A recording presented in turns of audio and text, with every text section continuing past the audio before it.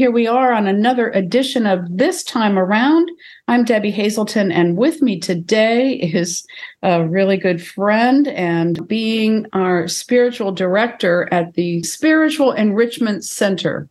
Why don't you talk a little bit about what that is for people who don't know? What is that? Certainly.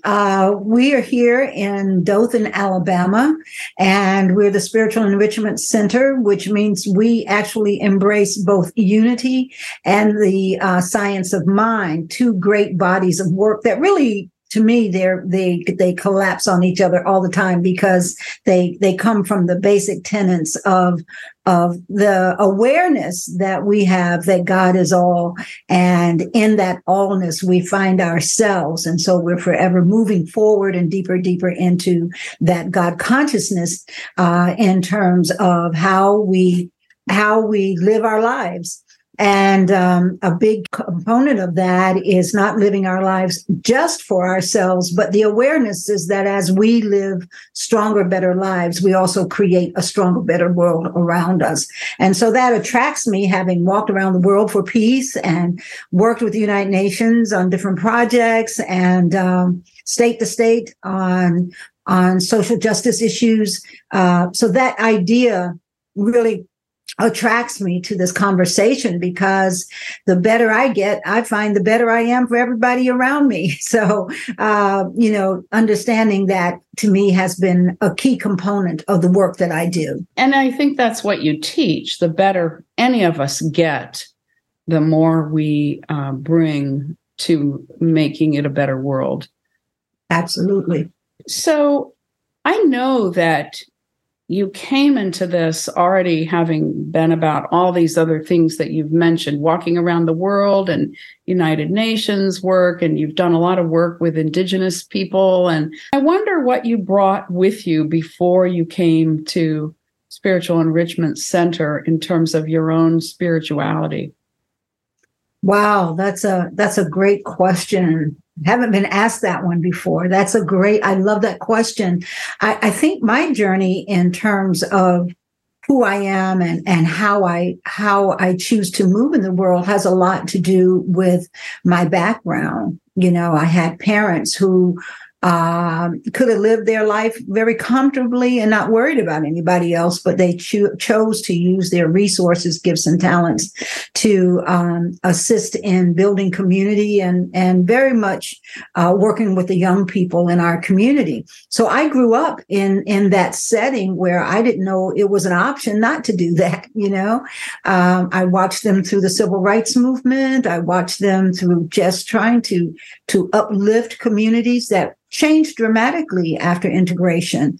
My mother, being a college professor, was very much into the arts and culture. So I grew up with many of the great writers of the time and musicians, particularly in the area of jazz. So I just grew up with this sense of the world was ours. I never felt anything differently, but it wasn't ours just for ourselves. My parents always positioned in or set in our awareness that what we had was for the world, and how we could heal the world was to bring everybody into that space of love and opportunity. So I guess that was the foundation, Debbie, for the work that I bring into the Spiritual Enrichment Center. And of course, my own journey. I was a dean at a college for a while and very much worked with opening up access for women and people of color who didn't have access to community colleges back in that time, and allowing that to happen so that they could access what I always felt community colleges are sometimes some of the most unimagined resources. It's amazing resources that are available through grants and so forth at community colleges. So from an educational, my work, that was important.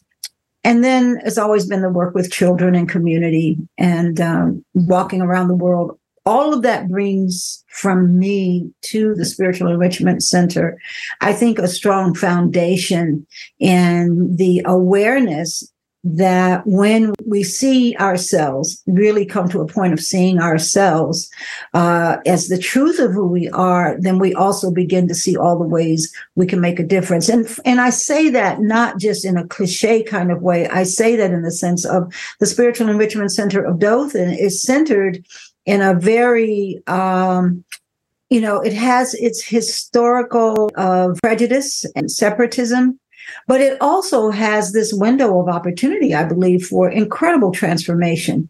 So I believe I'm in the right place at the right time to offer what I can and to learn what I can to be a better leader. I'm curious. You said that you grew up feeling that, or getting the message that the world is, I think you said, the world is yours, it's here for you, and it's here for everyone. So it sounds like you grew up feeling that you had access to the world very early. And at the same time, I've heard you speak about racism, and I wonder at what point that became sort of I'm thinking like a juxtaposed kind of something of the world is here for me, and yet, what is this thing called racism? How did that begin for you as kind of an awareness or something with which to, maybe it motivated more of, I got to make the world more for everyone else as well? Yeah.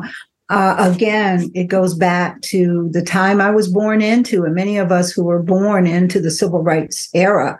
I think I was about 8 or 9 when we were full on in Fayetteville, North Carolina, with what was happening. And as I said, my parents were I think they were unique. I didn't realize you never realize about your parents till you get older, but, they were unique in the sense that even in the midst, they never accepted discrimination in their lives. Even my grandfather, I don't know, I guess I could tell a story here. Absolutely. My grandfather's roots come from a slave owner who was the father of 7 children. And he educated all 7 children from a woman who was enslaved in his farm. And he took great care to educate all 7 of his children. They all went away to private school. They learned. My grandfather played violin, piano, very brilliant man. And so it's kind of interesting looking at that history and thinking, wow, how do you position yourself in that? I mean, there's stories from my grandfather how when my father and his brothers and sisters, they went to private school. There were Black private schools at that time. Many people don't realize that. This was early 1900s. And so my father's sister was on her way back to Palmer, where she was enrolled in an all-Black school. And my grandfather went into the station to get her ticket. And the gentleman behind the gate, he went up to the white-only gate to get the ticket. And the person there told him, basically, it ended up being, nigger, get behind, go where you're supposed to be. And my grandfather, who had been very patient up to that point, just reached through the bar and knocked the guy out and got the ticket. I love it. But, the funny part of that story and the very telling part of that story is my grandfather was a mail carrier.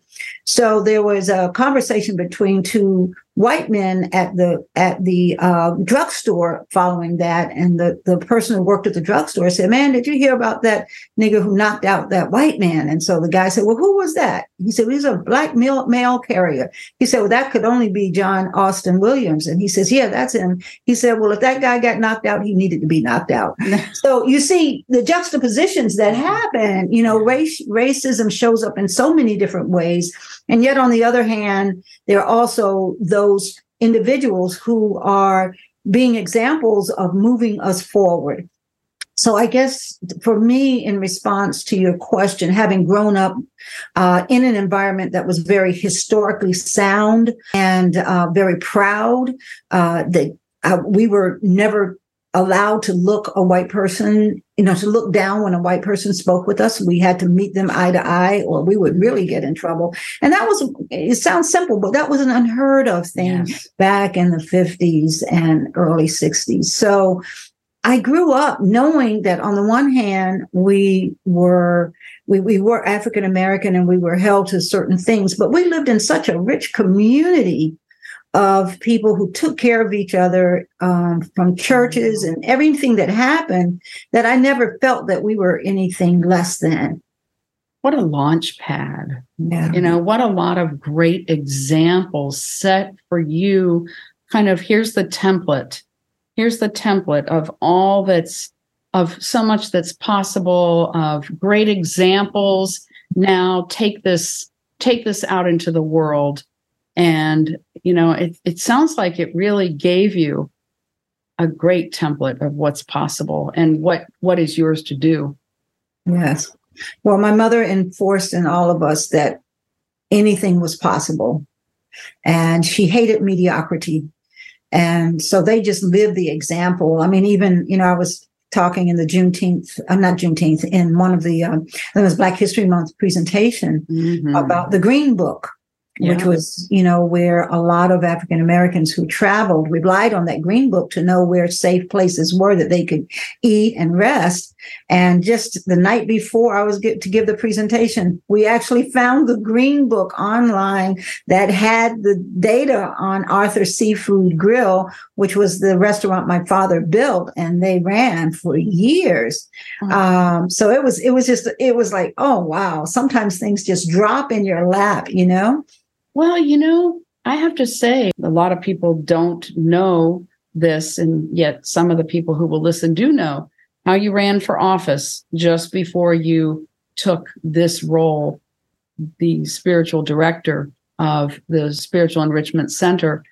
And I really think this fell into your lap, because while you're not out there doing the political scene as you had run to do, it seems like you're doing the real work of what needs to happen. And I know that even if some say, I want to hear something else on Sunday morning, I think that what people want to hear on Sunday morning might be in a pivotal place of change, of people really reevaluating a lot of that. And I just think you're right on time. Well, thank you, Debbie. I appreciate that. When I first took a position, as in any position, you go through this finding yourself in the position, and I reached a point one day where I said, okay, I'm here for a reason, because I don't think there's any accident, right? Right. And I'm here to be exactly who I am. And as soon as I let go and let that come through, I feel that then gave me, sort of anchored me in the work that we're doing there. And so I am enjoying it. We have a beautiful group of members, as well as guests who come.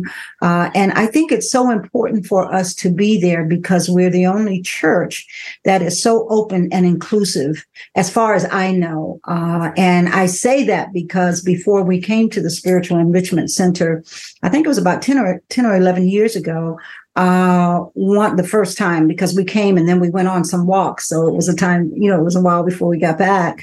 But what we went to church to try to find our church home. And I'm not kidding. And it's sad to say this, but in so many of the churches that we went to, there was a lot of bashing on gender roles and I just, and some things that I felt were inequitable in terms of how women were treated, or the expectations around women. For instance, not being able to sit on the dais because you're a woman, even if you are a preacher. And so those kinds of things, they may sound minimal, but sometimes I feel I'm put in places to stand for what I know is the truth.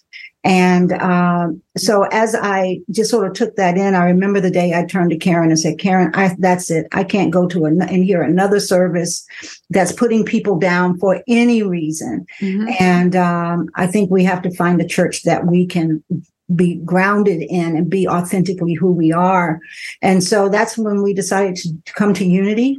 And we've been there ever since. So I think it's critical that there's a place like what we have, Debbie, and certainly you bring so much to that in your level of awareness and all the experiences that you've had in your lifetime. I mean, you know, we have to help each other know and learn how we can be better together.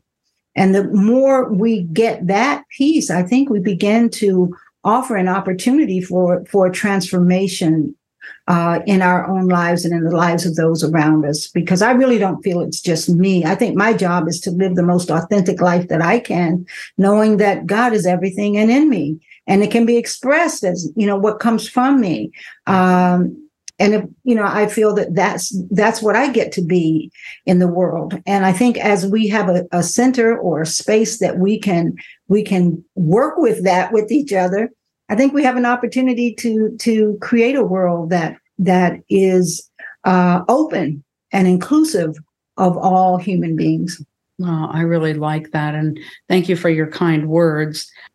I wonder what brought you to decide that the current book is to be the nonviolent communication. I had heard of this a few years ago, but I had never really gotten that book and looked at it, and I do have it. What brought you to choose that book? Quite honestly, I think the core for me to do that was we're not always mindful of how our words impact others. Mm-hmm. And I thought it was a good opportunity for us to, you know, there's a saying in African tradition of sometimes you have to look back and retrieve what you need to retrieve to go forward.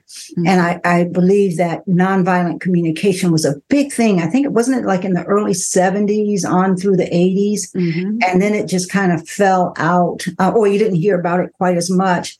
But I think that in the time that we're in, as I observe conversations personally, sure, and I look at the news and I look at what kinds of things are being put out, I feel that a key for us is to have a consciousness of how powerful words can be.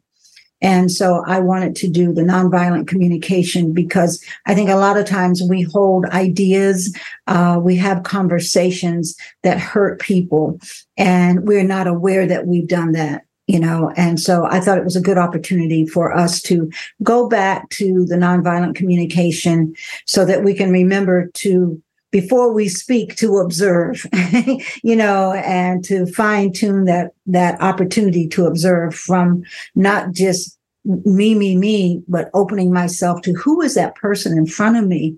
What has their life been like? And what is the gift that they have for me, and where is their hurt and their pain, and begin to have a different conversation than one that keeps us stuck. Well, over the last few years, I think we've seen certainly an increase in places where there's been more violence. And so I think it's very timely. And one of the things that I appreciate that you bring to it is the questions that you ask people who are there in the class to bring about thinking, not only what might you say differently or how you might say this or something to have a better effect, but let's look at some of the questions about, like you said last week, who are the bad people? And what if you have these two people with this difference? I'm under the impression that you've done a fair amount of work with conflict resolution. Is that true? That is true. I've done that professionally and just by nature. I tell you, the greatest teacher was that Walk for Peace for 4 years, walking into different countries. I can't tell you how many times we would go to a particular country and we'd get these emails or calls. Don't go there. It's dangerous. Those people are this or those people are that. And as things would have it, that's exactly where we would end up. Yeah. And we would have the best experiences in those so-called dangerous communities. And I think that was when I really began to root myself in in to the best that I can in each and every moment to be the observer, to ask questions internally before I make assumptions. And also, when we've been in countries or cities or little townships where there were issues, we could just sit and be an instrument for change. And that was a beautiful thing to happen. I remember this was in the States, and I can't remember if we were in Ohio or where, but the Unity Church was going through a major upheaval. We were invited to come and speak on the day the minister was being fired. And I'm like, oh my gosh, how is it that we are here? But what we decided to do was go into the reception room and sit and just pray while the church was going through all kinds of turmoil. And I can't tell you how many people came down as the time progressed and just thanked us for holding the energy for them. So I think as we learn that our minds, our consciousness, our hearts together have an opportunity to hold space for transformation, for the good. Even in moments like that, they were able to come to a decision that was the best decision I think they could have made for both the minister and for the center. And all we did, we didn't have to know what was going on. There's no way we could have. We just happened to walk there, and they invited us to speak. So we didn't have all the background, but we didn't need the background. And that's what I think nonviolent communication helps you to kind of sift through a lot of the conversation that we just get stuck in, so that we can really begin to see what's the real thing here, and so I like that. And so I've used that as a tool in working in communities. Some of the projects I've done with the United Religions Initiative and the World Council of Churches, just using those skills that you learn one step at a time was the greatest teacher I think perhaps I've had. Mm-hmm. You sure got that in your walk, one step at a time. Yeah. So it sounds like a lot of what you did in that church was to hold space, but did you also speak that Yes, day? I did. I did end up speaking. And so I think all of that together brought about a calming environment that allowed a process to happen for the greater good. I'm not saying it was, I saved the day. No, I'm not saying that. I'm just saying that when we are called to show up in something, I've learned that if we answer the call, then that, things happen.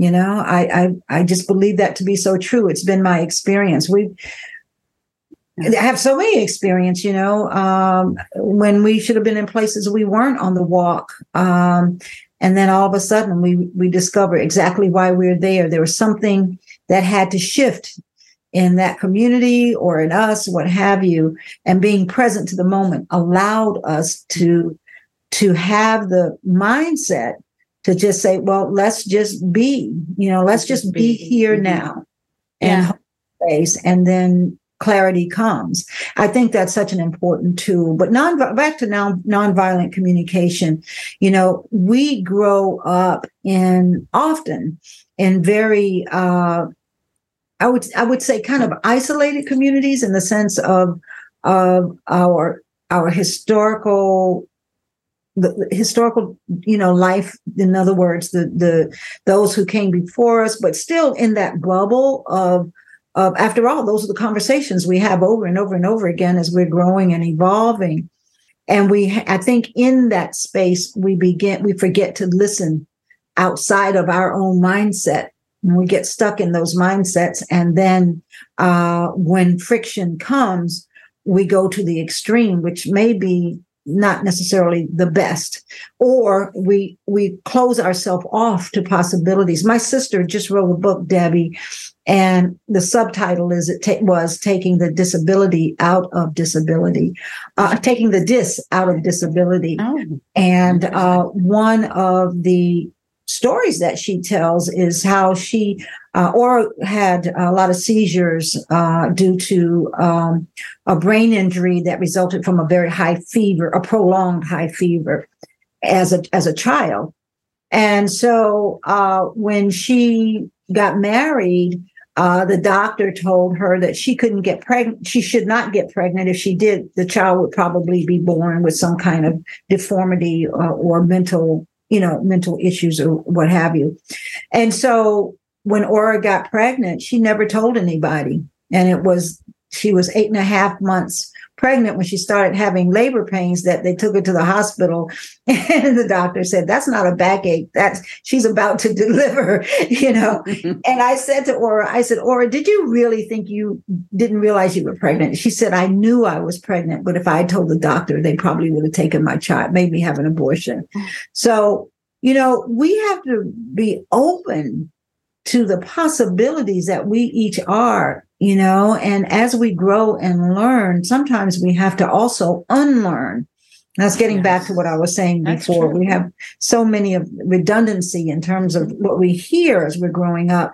And it's not until we have experiences that awaken us that we realize, I got to unlearn that. I got to look at this a different way. I've got to be able to appreciate people for who they are. And that's the gift. That's the truth. I'm hearing you also describe that in lots of places, it's not what you said, it's how you showed up.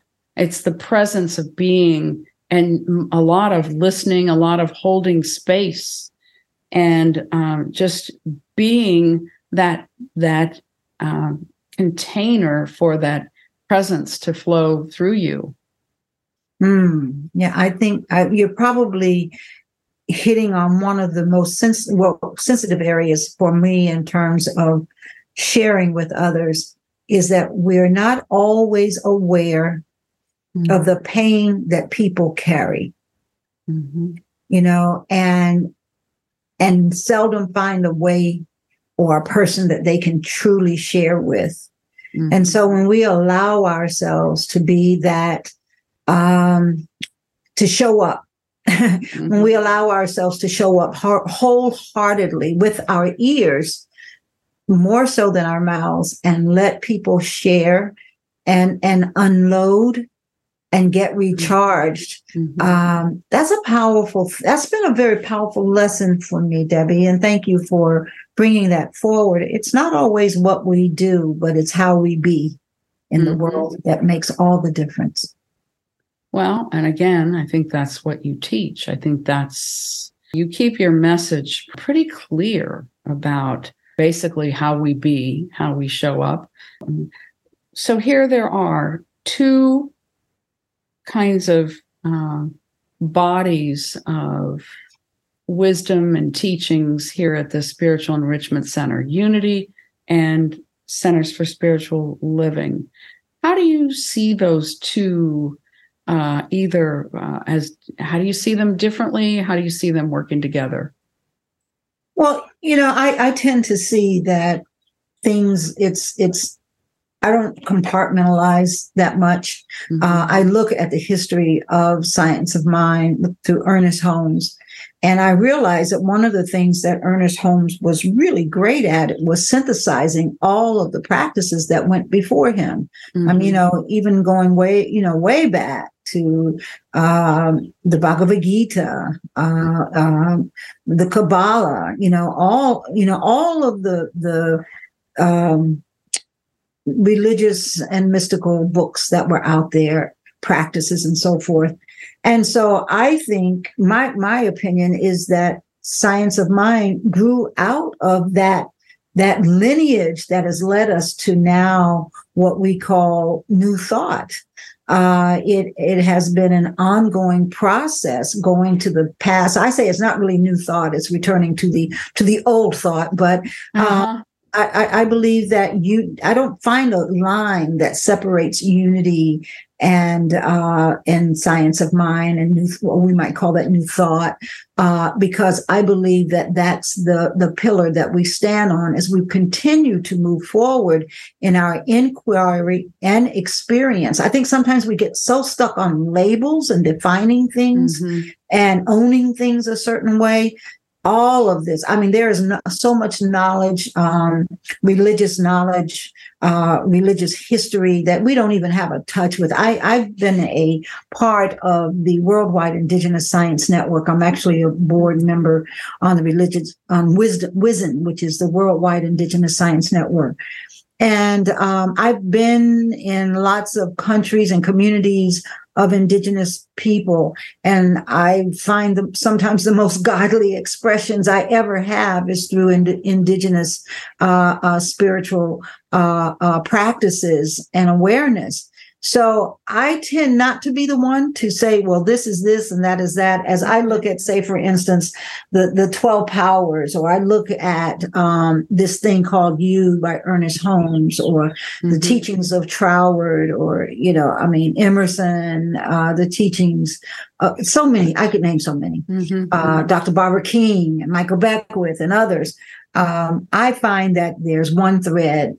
And the ultimate goal of that thread is to take us, not from the books, not even perhaps from the words we hear, except those are stimulus for us to think better, but takes us back into our own hearts and into our own God mind so that we know who we are. I hope that answered the question. But that's how I feel about it. That on a timeline, unity came first, and incredible teachings from unity that were passed on, and all of that is the body of knowledge that makes up New Thought. Well, unity does, and I think there are different factions in unity, but unity calls itself Christian. I don't think Centers for Spiritual Living does. And that, I've wondered if that was kind of a business decision to help bring more people in from maybe Christianity, where people knew they wanted something more. I don't know. I mean, I guess it's probably been something at different times, but I think there are people who lean more toward Christian, and many who lean more toward something that, and I think I hear you saying, more interfaith, more all-inclusive. Not just leaning so much on what might be considered. I mean, Jesus wasn't really a Christian. Exactly. Christianity came after.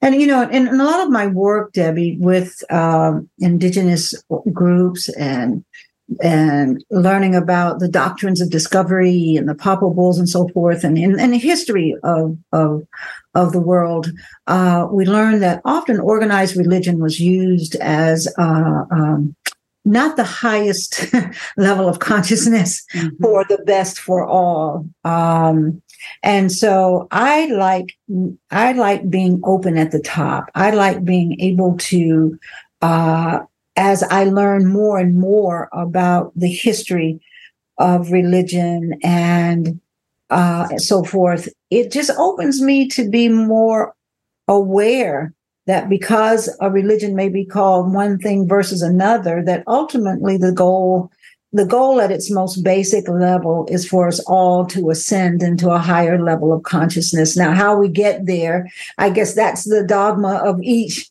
But I know for me, firmly being open to an awareness of there's misuse of religion, and there's the elevation that religion can give us.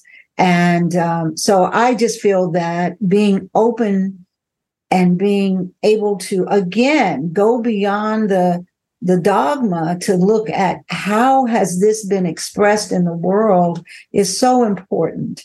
And I'll leave it at that because I don't want to get myself in trouble. No, I think that's what you live and that's what you bring. So again, there's a congruence that moves with and through you and who you are and what you bring.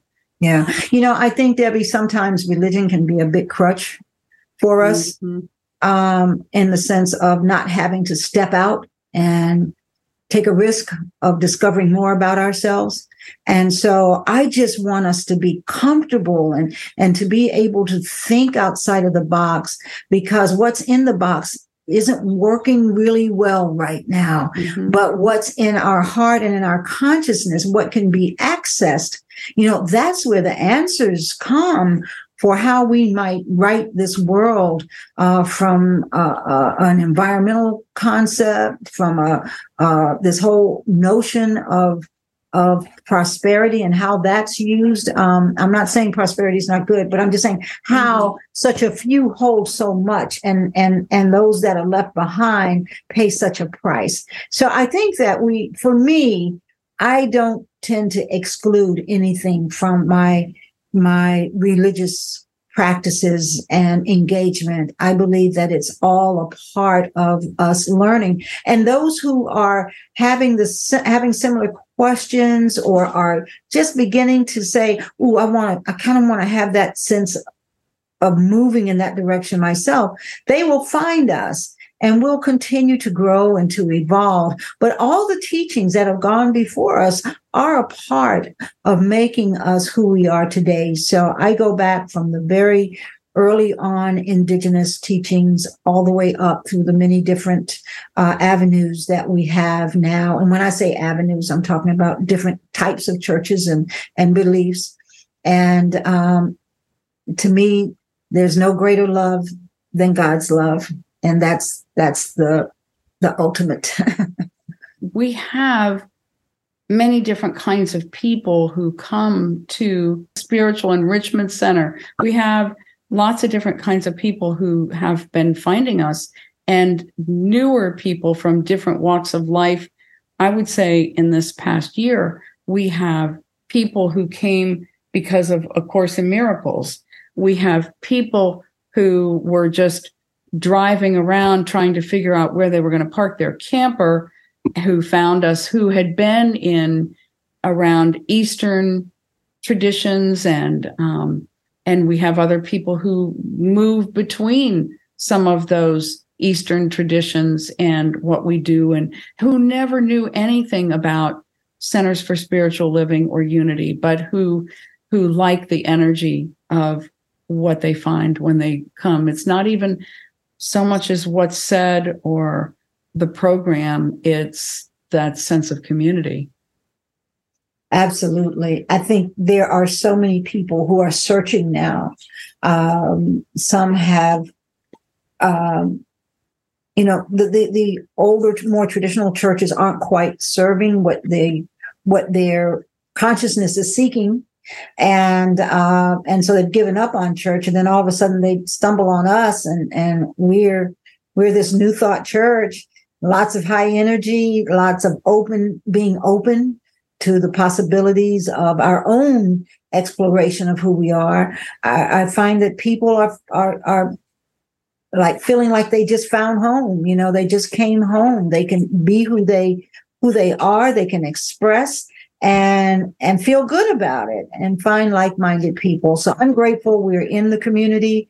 I'm grateful that we continue to leave our light on, and so that all those who are coming in, I think we're seeing also in our community sort of a coming together of people who are moving down here, who've been exposed to different lifestyles and different values, and some of the old school here that are still trying to hold on. So those two forces, those two opportunities are meeting each other.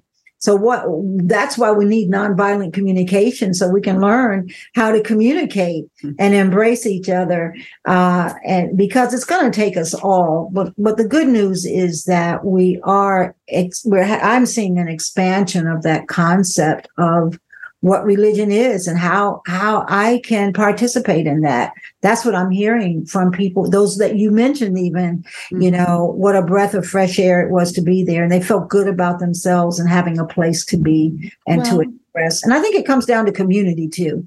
A spiritual. Definitely community. Look at the number of people who go out to eat several different weeks. It used to be 1 week out of the month they would go somewhere, and those who ended up showing up, okay, we would kind of tag along and be there. And now, my gosh, it's several weeks out of the month that we all end up out there, That's right. That's right. same In fact, place. one Sunday I counted, there were 15 people. I was like, my goodness, this That's is beautiful. great. That is incredible. Yeah. And then the numbers of people that love to come to Wednesday night class. And some of them are people that I never thought they'd sign up for Dez's class, but there they are. There are a few people who signed up for her class that I don't know if they've been to any. Exactly. But there they are. Yep. And so, that is interesting because it says people really are wanting more. They're wanting more of the community, places to share, places to talk, listen, learn. But they're wanting something more than just a place to go on Sunday morning that, I can remember people that would go to church and then, the first word I remember riding to church with somebody many years ago, and I was really moved by what was talked about. And the first words out of this person's mouth was, let's see now, where did I park the car? It was like, let me go and do my duty. I can say I was there, but were you moved? Or what did you feel from it? What did you think about from it? And I think people are looking for more avenues to think and feel and express and feel like a part of something, because there's a lot out there that can leave people to be in a sense of feeling like they don't belong anywhere. Yes, absolutely. Absolutely. And, I think as we continue to leave our light on, leave our doors open on those days that we are together, we're going to grow because there's a need, I think, that people connect with at the center. There's, it's just, as you say, everything around us is showing us that. And so as we get better and better at what we do in terms of just opening that door wider and wider, communicating with all segments of our community, and just being that inviting lighthouse so that people know there's a safe place to come and to share and to have an experience with a like-minded community. So we'll keep doing that, Debbie. Are there any new projects on the horizon for you? Because I know that you are always working on so many things on many levels. Well, I would like to mention with the Spiritual Enrichment Center, we have our Arts Alive coming up, and that just gives people an opportunity to have and live their artistic expression in community. So, that's one thing I'm real excited about, comes up in April. In my own personal life, I'm working on a project that will culminate in 2026, where we are taking a voyage, a ship across the Atlantic from Mobile Harbor, where the Clotilda, the last known ship that brought Africans to America, although they did it illegally 5 years before the end of slavery, they brought 110 Africans from Ouida in Benin, Africa. And then we're going to sail from there back to Benin, following the trail of the Clotilda, go up the west coast of Africa. And the young people who will be involved will be 21 to 28. They are going to be selected, and they're going to be doing science projects and technology and engineering projects and art projects along the way to tell the story that unfolds in them as they're connecting with that part of history, that going back to retrieve what was lost and coming back and bringing it back home with them. So I'm really excited about it. It's called redemptionvoyage.org. You'll be hearing more and more about it as we get beyond the development phase and into the actual selecting of the young people and doing the work with with different areas. We'll end our journey back in the United States in Fort Monroe, Virginia, which was where the first ship came that brought Africans to America in 1619. So it's an amazing journey. It's bigger than anything I've ever been a part of in terms of the getting the resources and all the components in place and getting a ship and all of that. So I look forward to that happening, Debbie. I'm really having an amazing journey so far, just everything that I'm learning. And we have our first public event, April 14th, down in Africa Town in Mobile, which is the town where many of those Africans who came originally from Ouida here during the Clotilda, on the Clotilda, generations later, they still have a town that they, after slavery, called Africa Town. And so we're going to be going there for our big opening press release kind of thing this April. So it's very exciting, and I can't say enough about it. It's a wonderful project. Wow! So all of that and the Spiritual Enrichment Center, and then I know you're always busy with a lot of things in the community that I have a feeling you were doing before and would be doing anyway, even if this hadn't happened. They're just who you are. I believe that as we live and breathe and express ourselves and be ourselves, that I know if I were in that situation, I sure would want somebody to open up an opportunity for me. We certainly had enough of that on the walk. We never went without a place to stay. And you got to remember, we had no money, but no matter what happened, we were always with a home, with a family, with a community. And so I just, Karen and I just live our lives to do what we can to help others get their footing and to move on. That's just who you are. That's what you do. Is there anything I haven't asked you that you want to address, that you want to get in? You've been pretty thorough. I just, I'm just grateful to have an opportunity to just sit and have a conversation with you, because you've always been, you're just amazing, Debbie. I want us to do more. I want us to do more of this and off air, on air, whatever. I want us to do more. You are a wonderful influence. And I like the fact that you will ask questions. And I don't even know if you're aware, but I think you do it on purpose, which is a good thing. You will ask questions and use your sense of humor to get people to think outside of the box. I know you, lady. And that I love that. I love that, because I see people at first laugh and then all of a sudden they go, there was more to it than that, and I'm like, yes, when they get it, they get it. I love that. I think that's such a gift that you have. Thank you. Such a solid stance that you take for what you believe. And I don't even know. I probably don't even know that I do it all the time, but thank you. But that's what I love. Increasingly, we're doing it together. It's pretty amazing. It's kind of like when people are at a party and somebody starts a story, they give a line, and then somebody else adds to it, and then somebody else adds to it, and it creates this beautiful, beautiful something wonderful. And I really think that's what we're doing. And so, I'm happy to be a part of it. I feel like we're going to probably be opening up to even more expression.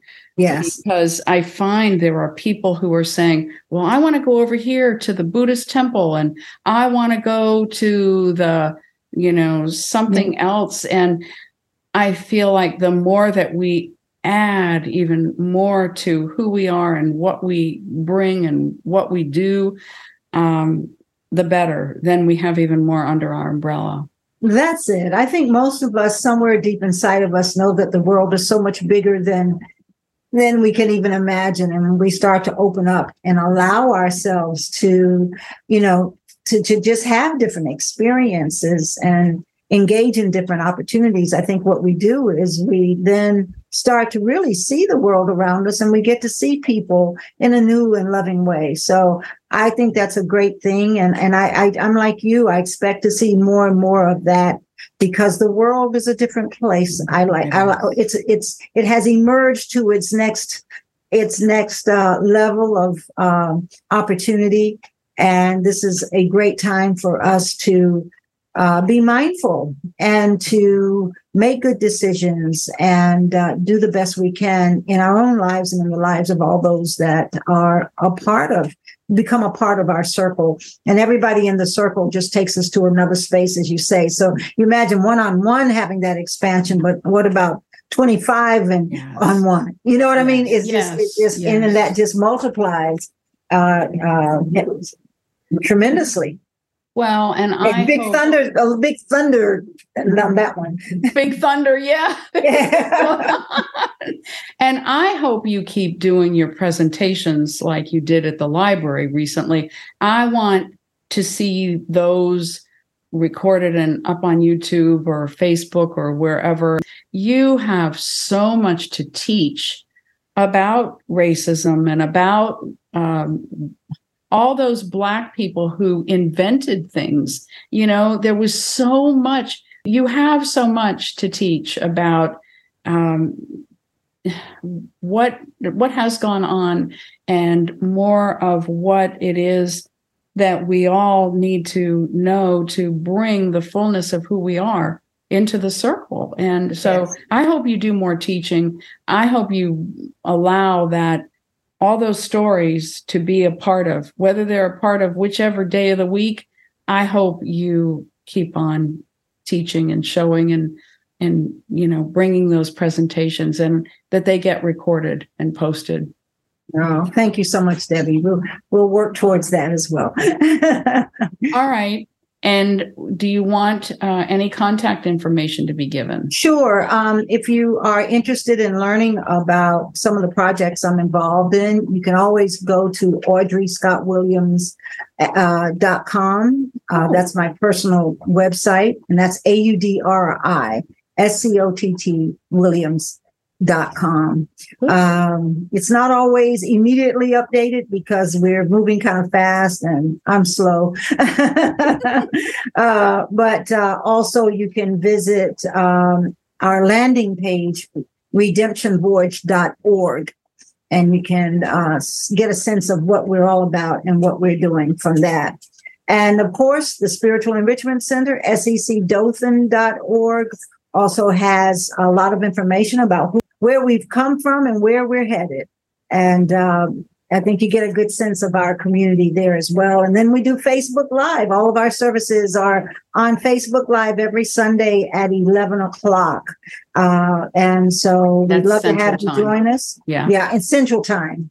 And then on Wednesdays, we have our classes from 6 to 7:30.